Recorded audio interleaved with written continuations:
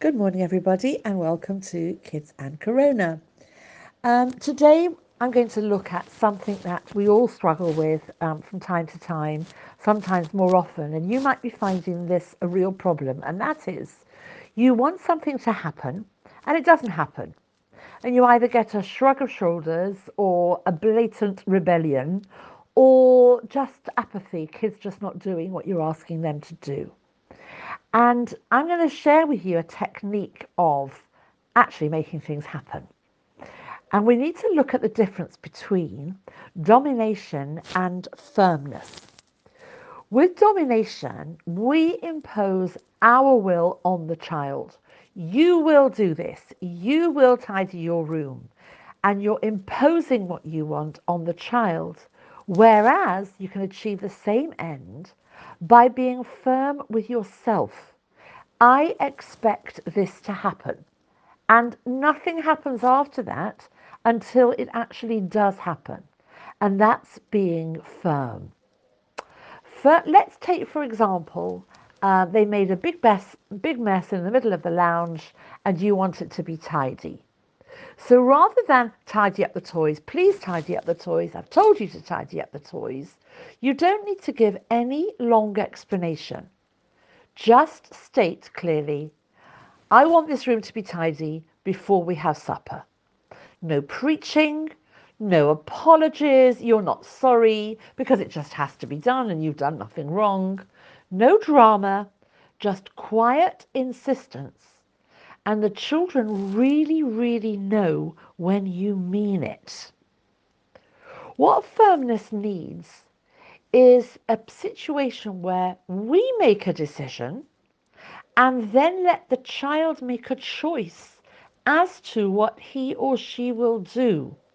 And the choice goes further because the next thing is not going to happen unless A happens. B won't happen unless A happens. We're not going out until everybody's bed is made. Finished. No more talking. Just wait for it to happen. We need to respect ourselves in order to not allow ourselves to be led by the child. By listening to their moans and groans as to why they're not doing, classic case of who's leading whom. You need to lead the child. And when the child sees that you really say what you mean and mean what you say, and you are always consistent and always follow through, actually you gain respect from the child.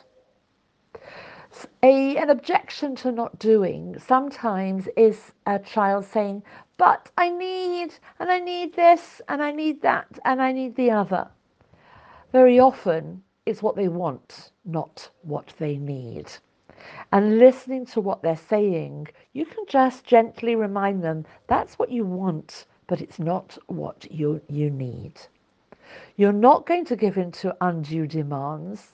You're not going to be indulgent and feel sorry. Oh, it's such a shame we're all stuck at home and you've got to do all these things. Just quiet pressure. I'm taking it on myself that I am not going to go on to the next thing, let these fun things happen until such and such happens.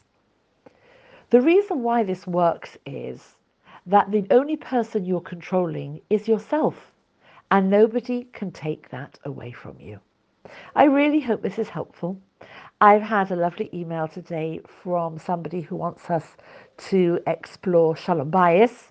Things are often under strain in such circumstances, so we'll look at that tomorrow. Have a really good day.